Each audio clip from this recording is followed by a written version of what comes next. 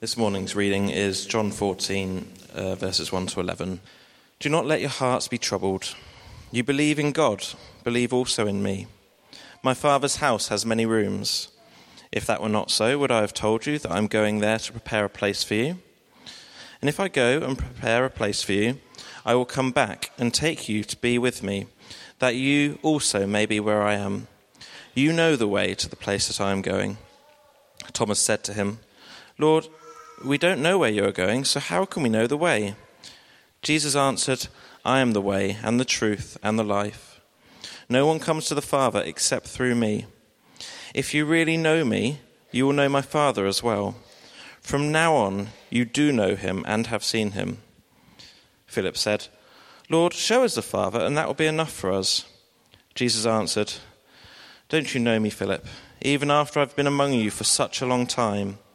Anyone who has seen me has seen the Father. How can you say, show us the Father? Don't you believe that I am in the Father and that the Father is in me? The words I say to you, I do not speak on my own authority. Rather, it is the Father living in me who is doing his work. Believe in me when I say that I am in the Father and the Father is in me, or at least believe on the evidence of the works themselves. This is the word of the Lord. Shall we pray together? Lord Jesus, you are indeed the way, the truth and the life. And we ask so much that you would reveal yourself to us this morning as we reflect on these words. That you would become the true focus of our lives. And that you would transform the way that we live and speak and act. Through the Spirit's power we ask this, and in your name for your glory. Amen. Well, it's good to be with you this morning. It's good for us to gather. I'm Sarah Jones, if we haven't met. Is that sounding okay? Is that loud enough? Yes, thank you so much. I'm married to Nick, and Nick is a keen skier and a snowboarder. In fact, he is keen about anything, really, that just involves snow. And we were staying in the Lake District. This is a couple of years back. And we'd been chatting to the person who owned the place where we were staying. And the owner told us that there was a Lake District ski club. And it was based on the top of the fell, hillock, whatever you want to... I think they're mountains, but I think they're called fells, called Rays. And he told us at the top of this fell was a chalet hut. There was powder snow, there was a ski tow, and he would take us there the very next day. Whoopee. So the very next day, we found ourselves climbing up the hillside with the children in tow. There was no map. So we had to trust him completely. And he led us past old, abandoned mine workings. He led us past boggy marshes. And this went on for about an hour or two. And I was starting to think, did this place actually exist? There was no snow. We were carrying skis and snowboards. There was no snow anywhere. As if hearing our doubts, well, my doubts, he explained that he was one of the original team who had built the hut and dug the slope. So he really did know the way. And then, all of a sudden, we came round into a new valley. And there was deep snow. There was a chalet-style hut. It was another world. It was paradise for the skier. There was going to be warmth and rest for the children. There was going to be a cup of tea for me. And we hadn't known where we were going. But he had. We had to put our complete trust in him. We had to. Because only he knew the way. Now, in our reading today, Jesus tells Thomas, I am the way, the truth, and the life. And it comes in the context of Jesus' final teaching of his disciples before his rest. It's often called the farewell discourses. And the disciples are really deeply troubled. Jesus has told them that he's going to be leaving them soon. He's spoken how one of them is going to betray him. He's even said how Peter is going to deny him. And then he talks about his Father's house having many rooms for them, and that they know the way to get there. And Thomas, and we must always be grateful to Thomas. Thomas was ever practical and really honest. And he says, Lord, we really don't know where you're going, so how can we know the way? And Jesus answers him these words that we've heard. I am the way, the truth, and the life. No one comes to the Father except through me. It is, of course, one of the most well-known sayings of Jesus, one of Jesus' I am sayings. And as Joe spoke at the beginning, it is, if we're honest, it's something we're a bit embarrassed about. It seems so exclusive, so arrogant in our pluralistic society. What about other religions? Is Jesus the only way to God? Can we even say that today? And so we kind of put it to one side. Perhaps we even reject it. Oh, yes, Jesus is the good shepherd. Yes, definitely bread of life. I am the way, the truth, and the life. Let's just put that down here. And certainly, in the past, these words have been bandied around arrogantly by the church worldwide. A church which has not listened nor respected the views of others and has trampled on their insights and not been gracious. Just think of the empire. And the church has made these words about power, about control, about superiority, rather than about the self-sacrificial love and self-denial that they testify to. You see, these words of Jesus are the most beautiful words we will ever hear in our lives. And they are words that our world, our community, needs to hear. They long in this post-truth, confusing, troubling time that we live in.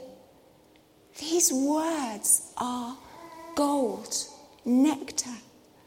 Steve Rudman shared with me the 230 questions that were asked during Southput's Big Questions in May 2017. And they were huge questions. I went through the list.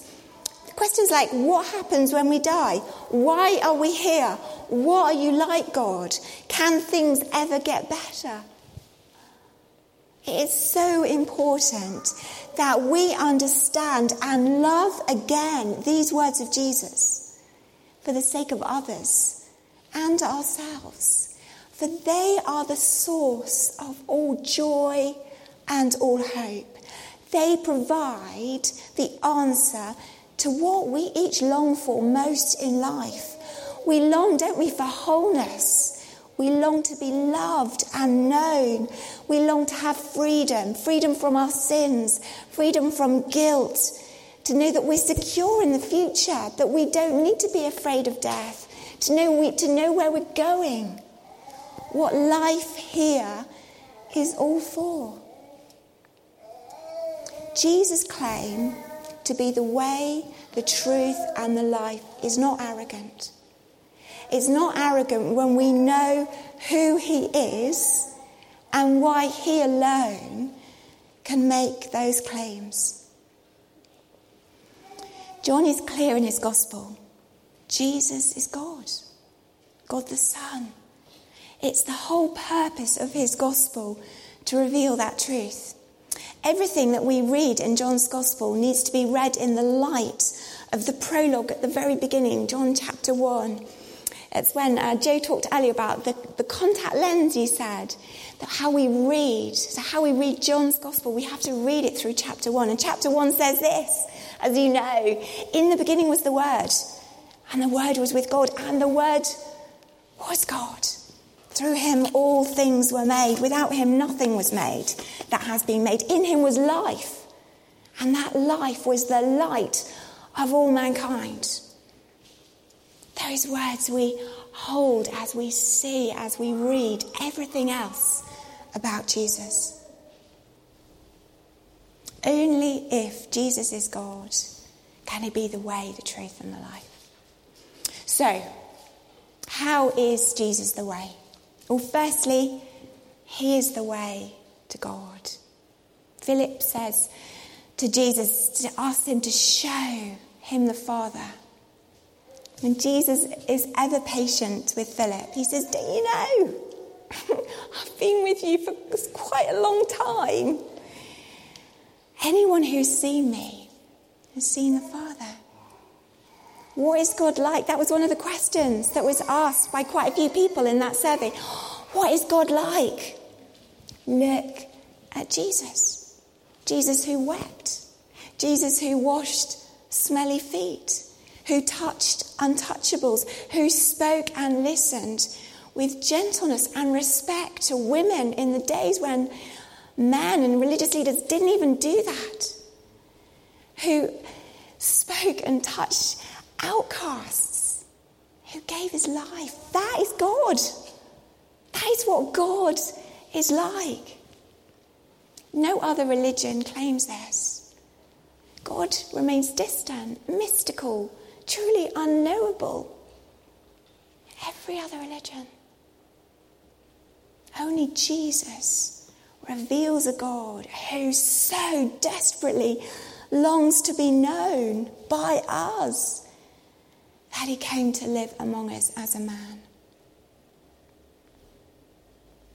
More than that, only Jesus as God can be the way to God, the way to know him, to be with him forever. You know, in the Lake District, if we had just been given a list of instructions on how to find the ski club, we'd have got totally lost. Worse still, we could have probably fallen down a mine. Instead, our new friend took us there himself. He went literally with us. He was the way. He was the only way we were going to get to this amazing paradise, in Nick's eyes at least, paradise for skiing. And so we followed him completely. And in the same way, Jesus is the way to God. For the Jews in Jesus' time, the place where they met with God was in the temple. And that was the place of his presence in the Holy of Holies, where through sacrifices offered, sins were atoned for, where the division between God and humanity was overcome. And John explains that Jesus is the temple. He is where we meet with God. His body is the temple. He's described as the Lamb who was slain. Jesus is the way to God exclusively because he's God and because in him and through him, that division between humanity and God is done away with forever, permanently. Heaven and earth meet together in him. And incredibly, he offers us the option, which we can reject, but he offers us the option of having the same relationship he has with God. And so as God is his Father, God becomes our Father. And the love of the Holy Spirit, which holds them united, is opened and extended to include us, each one of us too. We share the status that Jesus has. Not through anything that we've done, because honestly that would not be enough, but because when we become his followers, our lives just become entwined with his life. So firstly, Jesus is the way to God because he's God. And secondly, and finally, Jesus is the way to live. You know, on our climb up to the Lake District Ski Club, it would have been really ridiculous if part of the way I had said, well, I think it would be better to go this way. I like the look of that way. It looks a little bit easier. I think I'm going to be a lot happier this way. I had no map. I had no knowledge of where I was going. What sense would there be in ignoring my guide who knew the way because he'd been there before lots of times? There would be no sense. In fact, it would have been really dangerous. That's not to say I didn't actually think that, because I really did think that. That's my character. But it wasn't the right thing to do, and I didn't do it. I stopped that little voice. And yet that is what we do, don't we? All the time. All the time in life. That's what we say. This is the way, says God, how to live.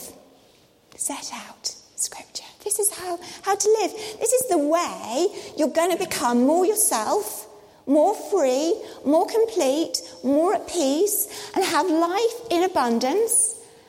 And we say, oh no, it's okay. I think I know better. It's my life. I'm going to do it my way. Because obviously, I've lived it. No, I haven't. Why do we do that again and again? Even when we have given our lives to Jesus, we do it. Jesus shows us the way to live. He shows us the perfect way to live because he has lived our human life in a God-shaped way. He never said to his disciples, do what I say, not what I do. Have you ever heard that? Have you ever said that as a mum? He never says that, doesn't. In fact, he says the opposite, doesn't he? In the previous chapter, after Jesus has washed their feet, he says, I have set you an example that you should do as I have done for you. In fact, he says to Philip in verse 11, if you don't believe what I say, believe it on what I have done. But of course, the Jesus way to live does involve the cross. It will mean self-denial. To love like Jesus loved, inclusively, indiscriminately, universally, it's not easy. It's disruptive, it's costly, and it takes us out of our comfort zones. That's why we don't want to do it. But if he is the truth and the life, then his way is the best. And as he promised his disciples and us too, we have the Spirit's help to remind us of his way and the promise that he will always be with us as we continue walking life's journey with him, not on our own, with him.